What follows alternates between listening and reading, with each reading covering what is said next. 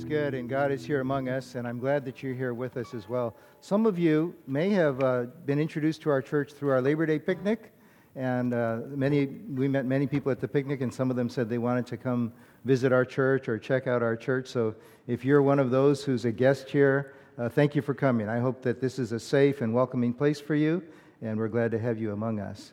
Let me lead us in a word of prayer.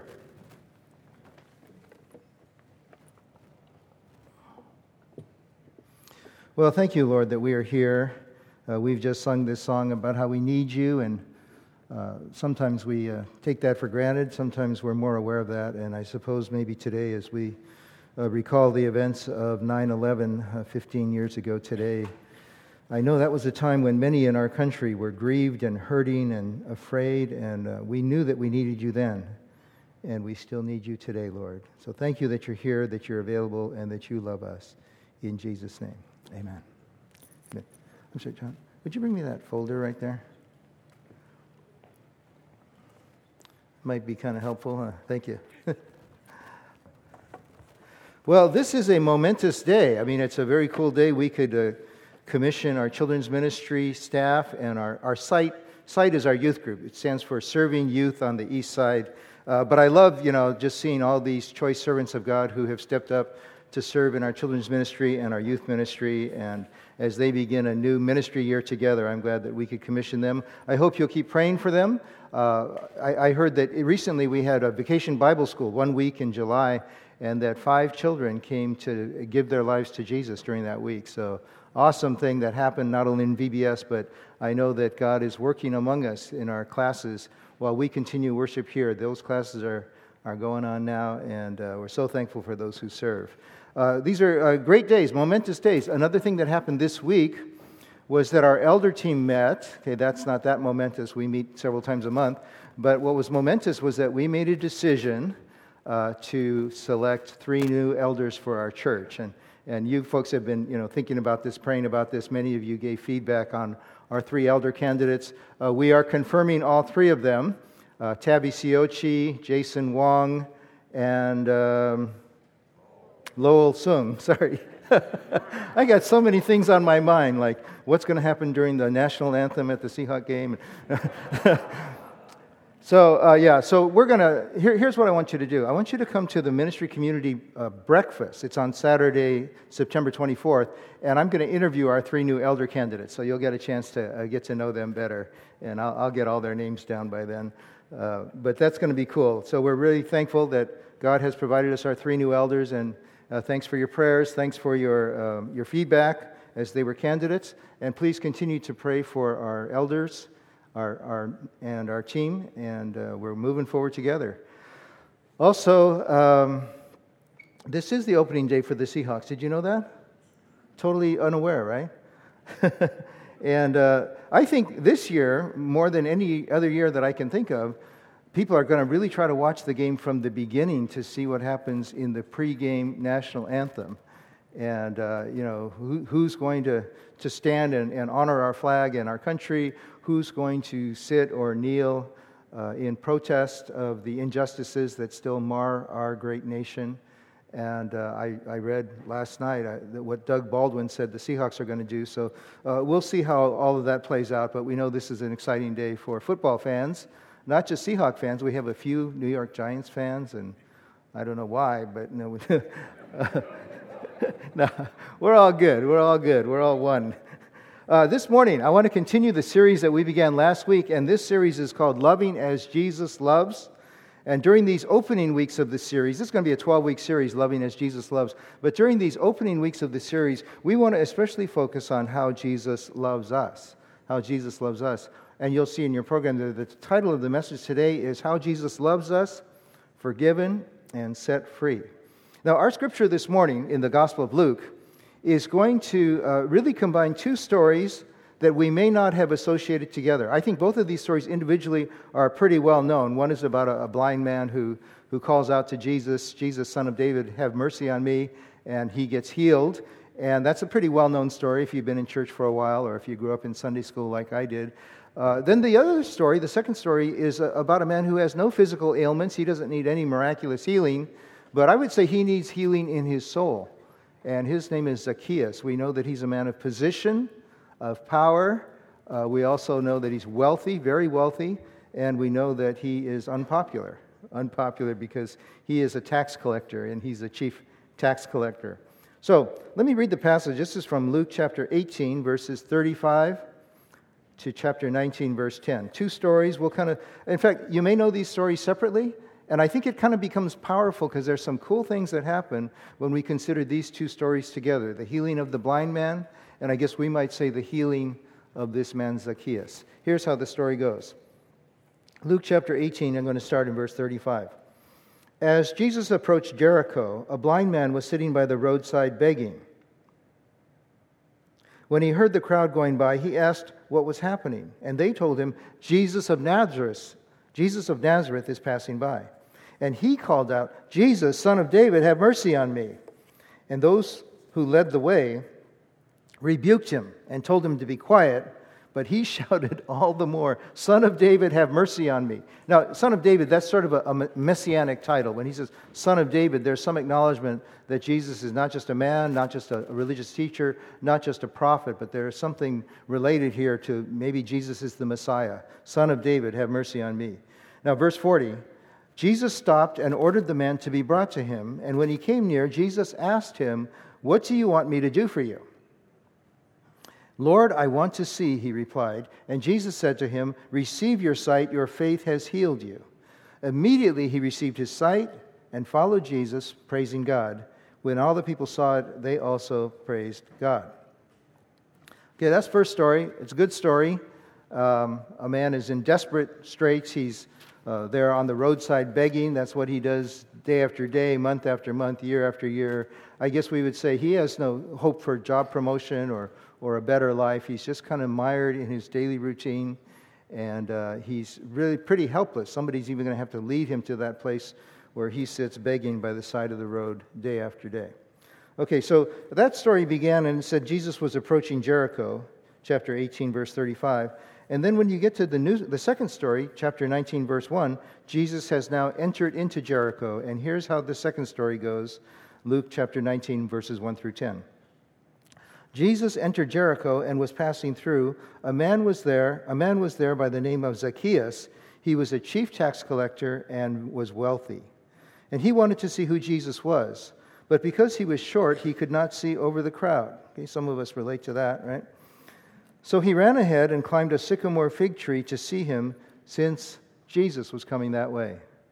And when Jesus reached the spot, he looked up and said to him, Zacchaeus, come down immediately. I must stay at your house today.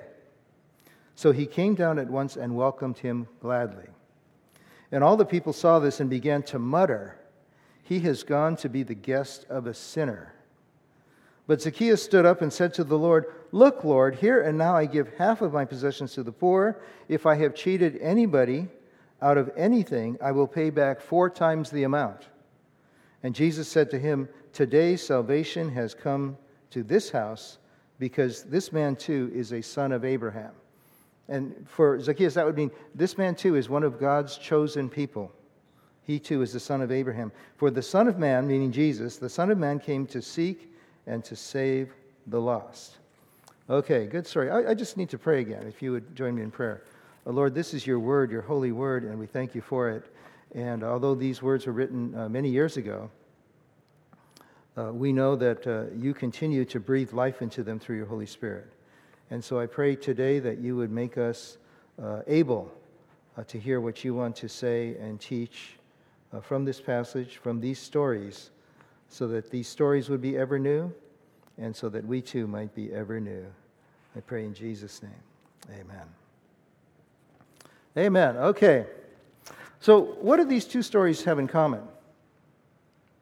I mean, these are two men, presumably Jewish men, but they're at opposite ends of the social spectrum, right? I mean, there's the blind beggar who's obviously impoverished and has disabilities that are controlling his life.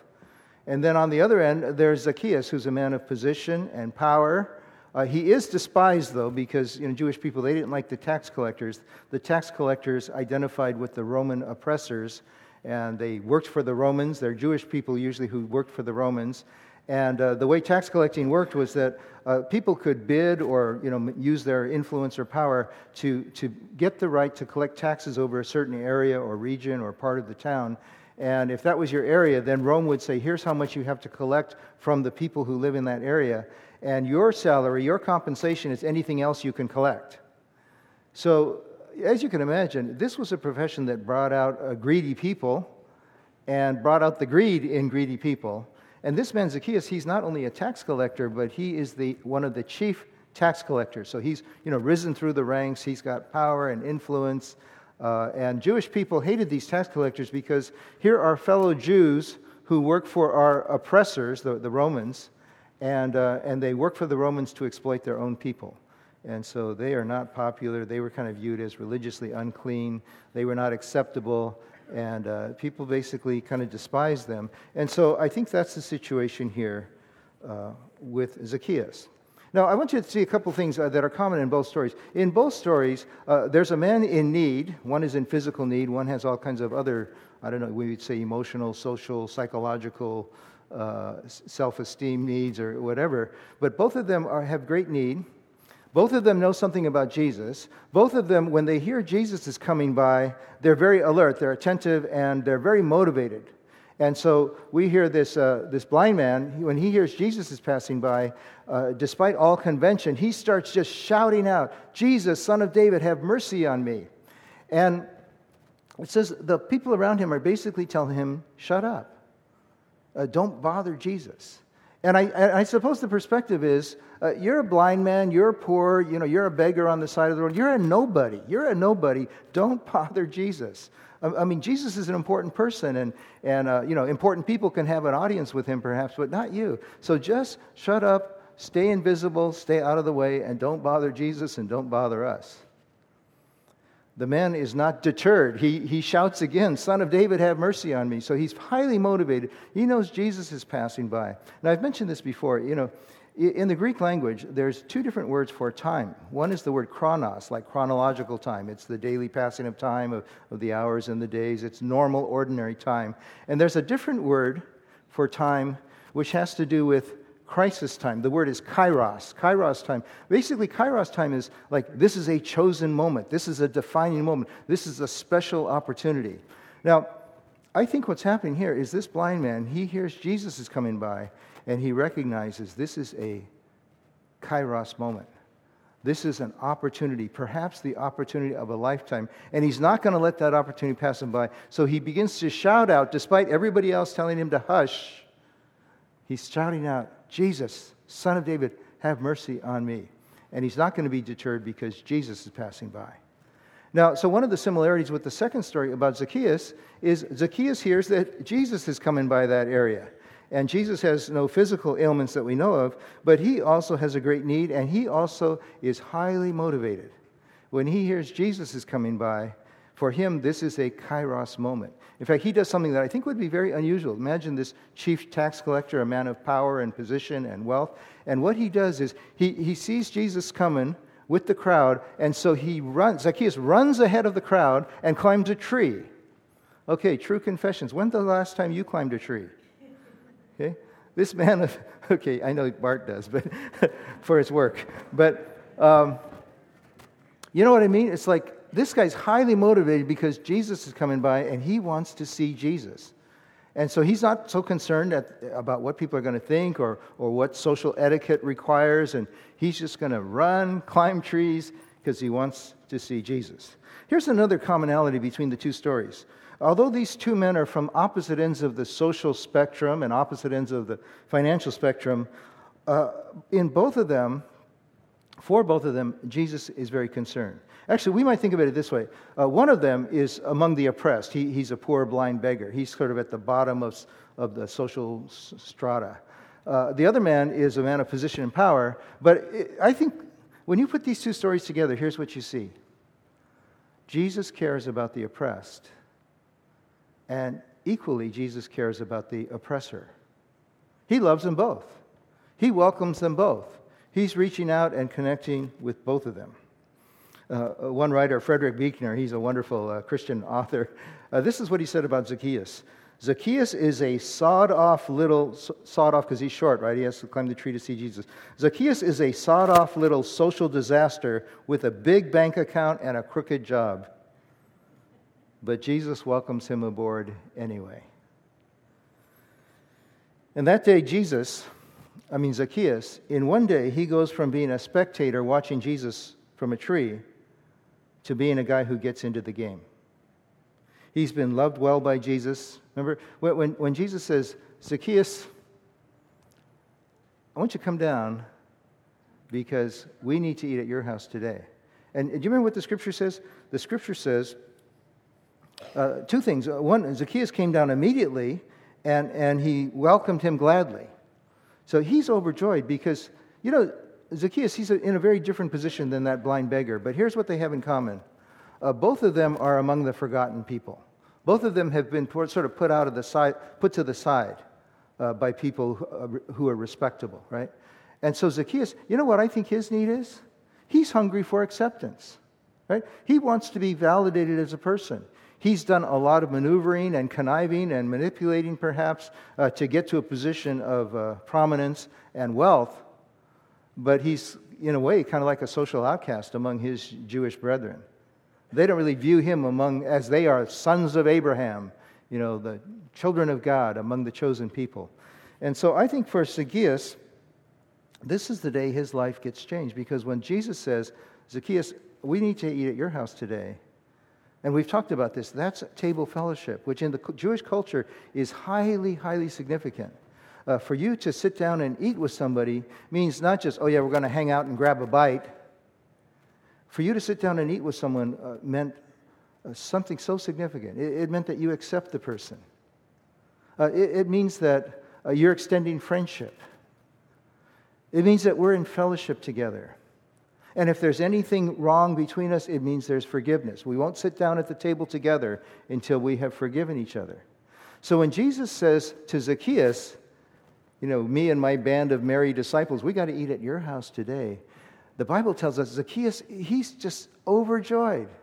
He is so glad because it means not just we're going to share a meal, but it means, wow, Jesus notices me, and Jesus accepts me, and Jesus forgives me, and Jesus loves me, and he wants to be with me. This is so powerful. He cares for the oppressed, and he cares for the oppressor as well, and he's reaching out to both. So in this one day, Zacchaeus, he goes from the guy sitting in the tree trying to get a glimpse of Jesus to being somebody who is loved and accepted by Jesus, who experiences his love and acceptance and forgiveness, and he's radically transformed. So by the end of the passage, you see Zacchaeus doing this. With no prompting, no pressure, Zacchaeus, after the dinner or in the middle of the dinner, he does this. He says to the Lord, "Look, Lord, here and now, I give half of my possessions to the poor, and if I have cheated anybody out of anything, I will pay back 4 times the amount." You know what's happening? Zacchaeus has met Jesus. Zacchaeus has experienced how Jesus loves him. And Zacchaeus is being changed. I don't think he cared at all about the poor. He has spent much of his career exploiting the poor. Now he's concerned about the poor. He's got compassion all of a sudden. It's like he's converted, right? Not only compassion, but generosity. He says, I'm going to give away half of what I own, half of what I possess to the poor. I mean that's radical transformation, right? Not just a change of heart, but a change of lifestyle, a change of spending habits and saving habits. He's beginning to change. Now he's got compassion for the poor. Now he's got generosity. And you know what else he has? A commitment to justice. Did you notice that? That he says, if I've cheated anybody out of anything, and of course he's done that a whole lot, he says, I am going to pay them back 4 times that amount. So here's a man who's being set free. He knows he's forgiven, and now he's been set free from his greed, from the strangle of materialism over his life. He's been being set free to be compassionate, to become generous, to be committed to justice, and he's turning away from this old self-serving life, and now he's embracing his new identity. Jesus says, this man too, he is a son of Abraham, even though his Jewish brethren had rejected him. This man too is a son of Abraham. And Zacchaeus begins to embrace his identity as a child of God, as a member of God's chosen people. And you think about it, for these two men, just like today, we know this is a momentous day. It's the anniversary of 9/11. It's the start of the football season. It's the commissioning of our Sunday school teachers, and it's the start of our new ministry year in many ways. But who knows what will happen this year, right? I mean, who knows? This could be the start of another Super Bowl season. More children and youth could come to know Jesus and become followers of Him this year. But it starts somewhere. It's got to get set in motion. And so you think about this for Zacchaeus and for the blind man, one decision, crying out to Jesus, climbing a tree to see Jesus, one decision sets off a chain reaction that dramatically affects their lives, that enriches their lives. And for both the blind man and for Zacchaeus, it begins with Jesus, come in my way. Jesus is coming his way. So one makes a special effort to make sure that he's heard and he's shouting out. One makes a special effort to get to the place where he can see Jesus. And they both know Jesus is passing by. This is a kairos moment, and they don't want to miss the opportunity. And then I want you to notice that Jesus makes a special effort to touch their lives. And with Zacchaeus, he makes a special effort to hang out with a man that other people just despise. He's the kind of man that other people just whisper about him behind his back. They hate him, but Jesus has compassion on him. And you know, this is the way of Jesus. You know, in John chapter 3, it says, God so loved the world that he gave his only begotten Son so that whoever believes in him should not perish, but have everlasting life, right? John 3:16, a lot of us know that verse. Do you know the verse right after that? John 3:17 says this, for God did not send his Son into the world to condemn the world, but to save the world through him. And that's a word of good news because many people feel condemned. Some people feel condemned because their marriage broke up and they went through a divorce. Some people feel condemned because they have struggled with an addiction, and as much as they've tried, they haven't been able to completely get free from that addiction. Some people feel condemned because of their sexual past and mistakes that they've made. Some people feel condemned because they just felt like they never really measured up to the expectations of parents or others that they looked up to. There's a lot of feelings of condemnation. And some people feel condemned because they're still single when they thought they would be married at this point of their life. This is what happens with Zacchaeus.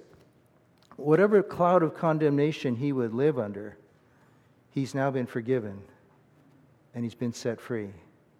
And it changes his life forever.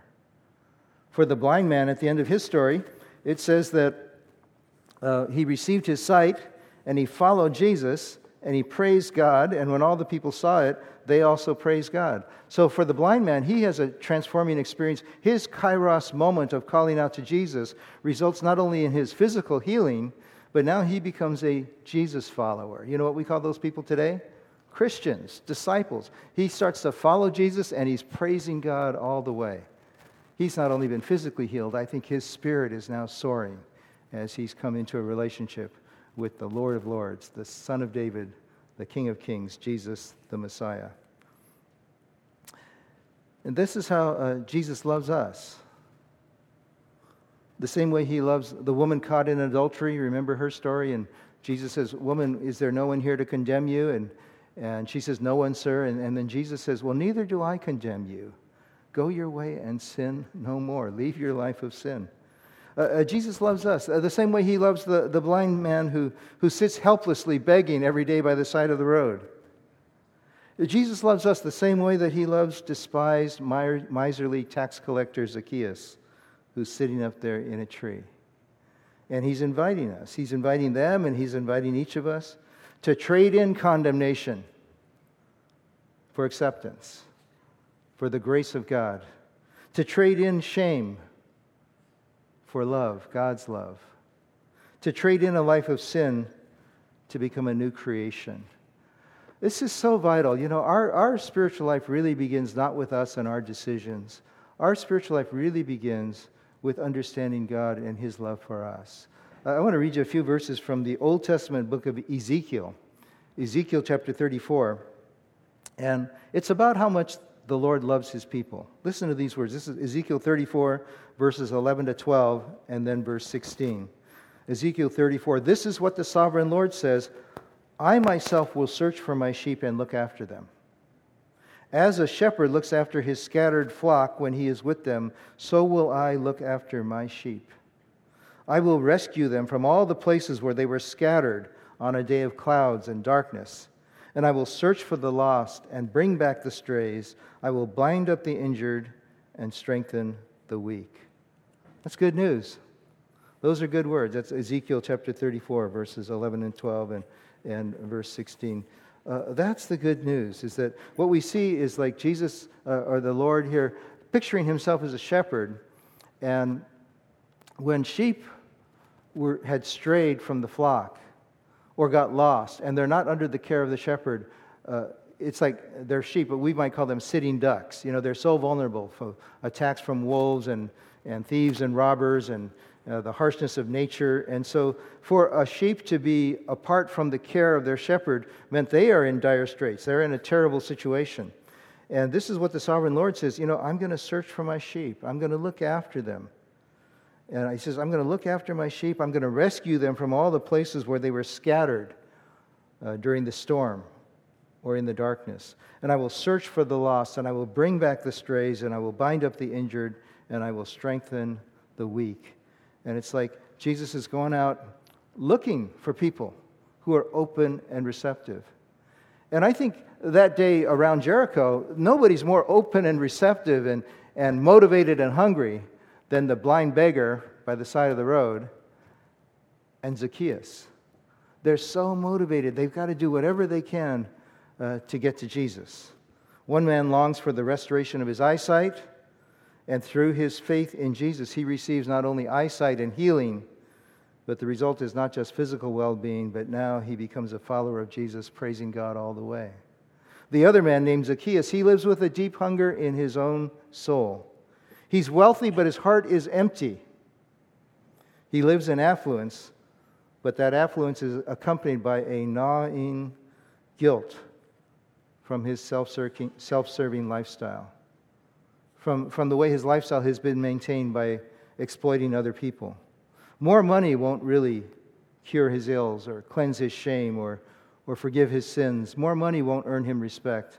Despite his trappings of success on the outside, inside, I think Zacchaeus is just as lost and helpless as the blind beggar by the roadside. And these men, they need Jesus, the God who loves the oppressed and the oppressor, the one who comes to set them both free. And neither man gets excluded from Jesus' love. Many years ago, Edith Francis Schaeffer wrote this book called No Little People. And the idea here is that with God, there are no little people. There's no one that God looks at them and says, oh, well, they don't matter. They don't count. And so I want us to just receive that word today. When God looks around, there's no little people. It's not like, oh, I'm not concerned about them, They don't follow the right football team anyway. With God, there's no little people. There's no people that He's written off. There's no people that are so far they can't be reached by His grace. There's no people that He would say they're not worthwhile. They may be poor and disabled, like the blind man. They may be wealthy, like Zacchaeus. They may be children. Earlier in Luke chapter 18 is that famous story about the little children are being brought to Jesus, and other people want to say, Jesus, don't bother Jesus. Children were not esteemed in their culture. And Jesus says, well, let the children come to me. Actually, the kingdom of God belongs to people like this, people who are open and receptive and willing to receive and eager and teachable. And so there's no little people that don't matter. Children matter, the poor matter, the disabled matter, the wealthy matter, those whom society overlooks, they matter. Those whom society despises, they matter. They all matter to Jesus. It's like He's casting this really super wide net of grace to embrace anybody that's going to come to Him. And He wants them to come. He wants to welcome them all. He wants to bring them home to God. And He's still at it today. Now He's been crucified, resurrected, ascended to heaven, exalted, but he's still around today by his Spirit. And through his Spirit, Jesus comes to weary people and to broken people and to shameful people and addicted people and dysfunctional people. And he comes with love, and he comes with acceptance, and he comes with forgiveness. There's no little people that don't matter to him. And what he does is he brings his love. He brings the Father's love. He brings God's love to this sad, broken world. And that love, it's that love that changes people's hearts. The first man, the blind man, not only has his eyesight restored, but he has a whole new vision for what life is all about. Now he's praising God. Now he's got joy and gratitude. And now he's got faith. Jesus says it's your faith that's healed you. He's ready and willing to follow Jesus anywhere. What about you? What about me? The second man has been set free. He's been forgiven. He's been set free from greed, from guilt. I think that Zacchaeus that day is set free from the emptiness of his life. Now he has something better and higher to live for. He takes up his new identity. He's a son of Abraham. He's one of God's chosen. He belongs to God. And his life begins to take on a whole new direction. Now he's discovering compassion for the poor. Now he's discovering generosity with his money. Now he's discovering a commitment to justice for the oppressed. These men are truly forgiven and set free. And then Jesus declares at Zacchaeus' house that day, today, salvation has come to this house. And salvation, in their language and culture, didn't just mean that you get to go to heaven when you die. It means that. But salvation has to do with healing and wholeness. Salvation in the Bible is not only heavenly fire insurance. In case you die, you get to go to heaven. Salvation in the Bible, it's about redemption, that you've been redeemed from all your sins because Jesus paid the price for you on the cross. And salvation is about reconciliation, that people who have been sinful and far from God and in a sense banished from God's presence because He's holy and they are not, are now reconciled with a holy God because Jesus made it possible for us to be forgiven and cleansed and to come before God made new, accepted, and loved. And salvation is also about restoration as God begins to restore our lives. The image of God, which was built into us when He made us, but has become marred and scarred and dirty and sometimes unrecognizable, that image of God is now being cleaned up and restored. The Bible says that the more we get to know Jesus, you know what happens? Day by day, we are conformed increasingly into His image, into His likeness.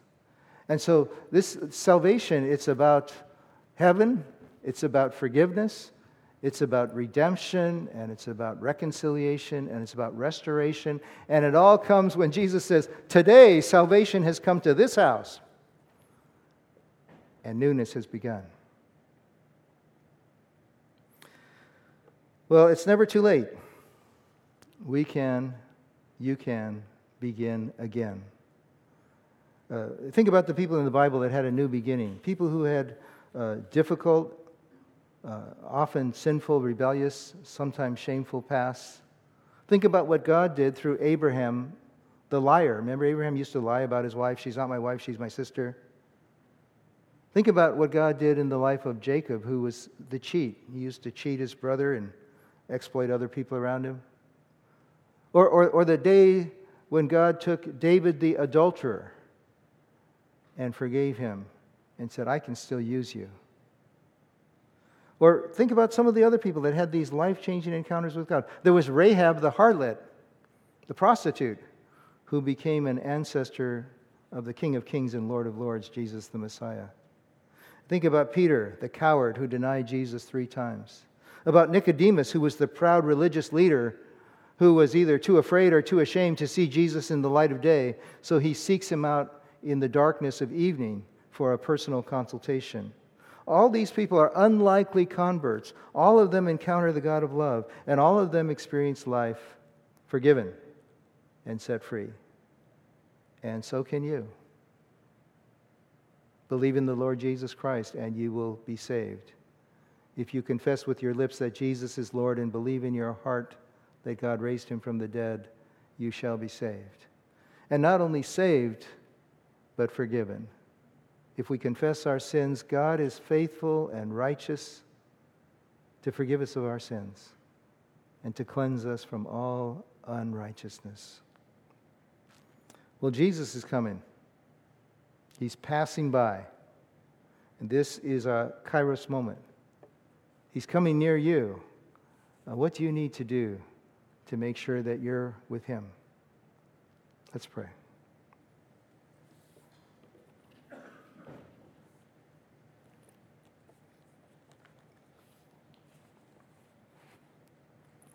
Thank you for how you love us, Lord. And just the reminder from the Scriptures and from the stories of Scripture that you really are there for us, Lord. Sometimes other people write us off, but sometimes we have to confess we've written ourselves off. We have given ourselves messages that we cannot be forgiven, or that we are unlovable, that we're not acceptable, that surely you must be mad at us. You must have given up on us by now. And Lord, let those emotions and feelings be overcome by your truth. And as you came to the blind beggar by the side of the road and restored his life and gave him a new life, and as you came to Zacchaeus and welcomed him and embraced him and helped him to find a new path for his life, now delivered, now set free, no longer lost, Lord, we pray too that we might find our way to you this day, that we might find our way home with you and enjoy the life that you have created for us, made available to us, and that you're calling us into. Thank you, Jesus. Amen.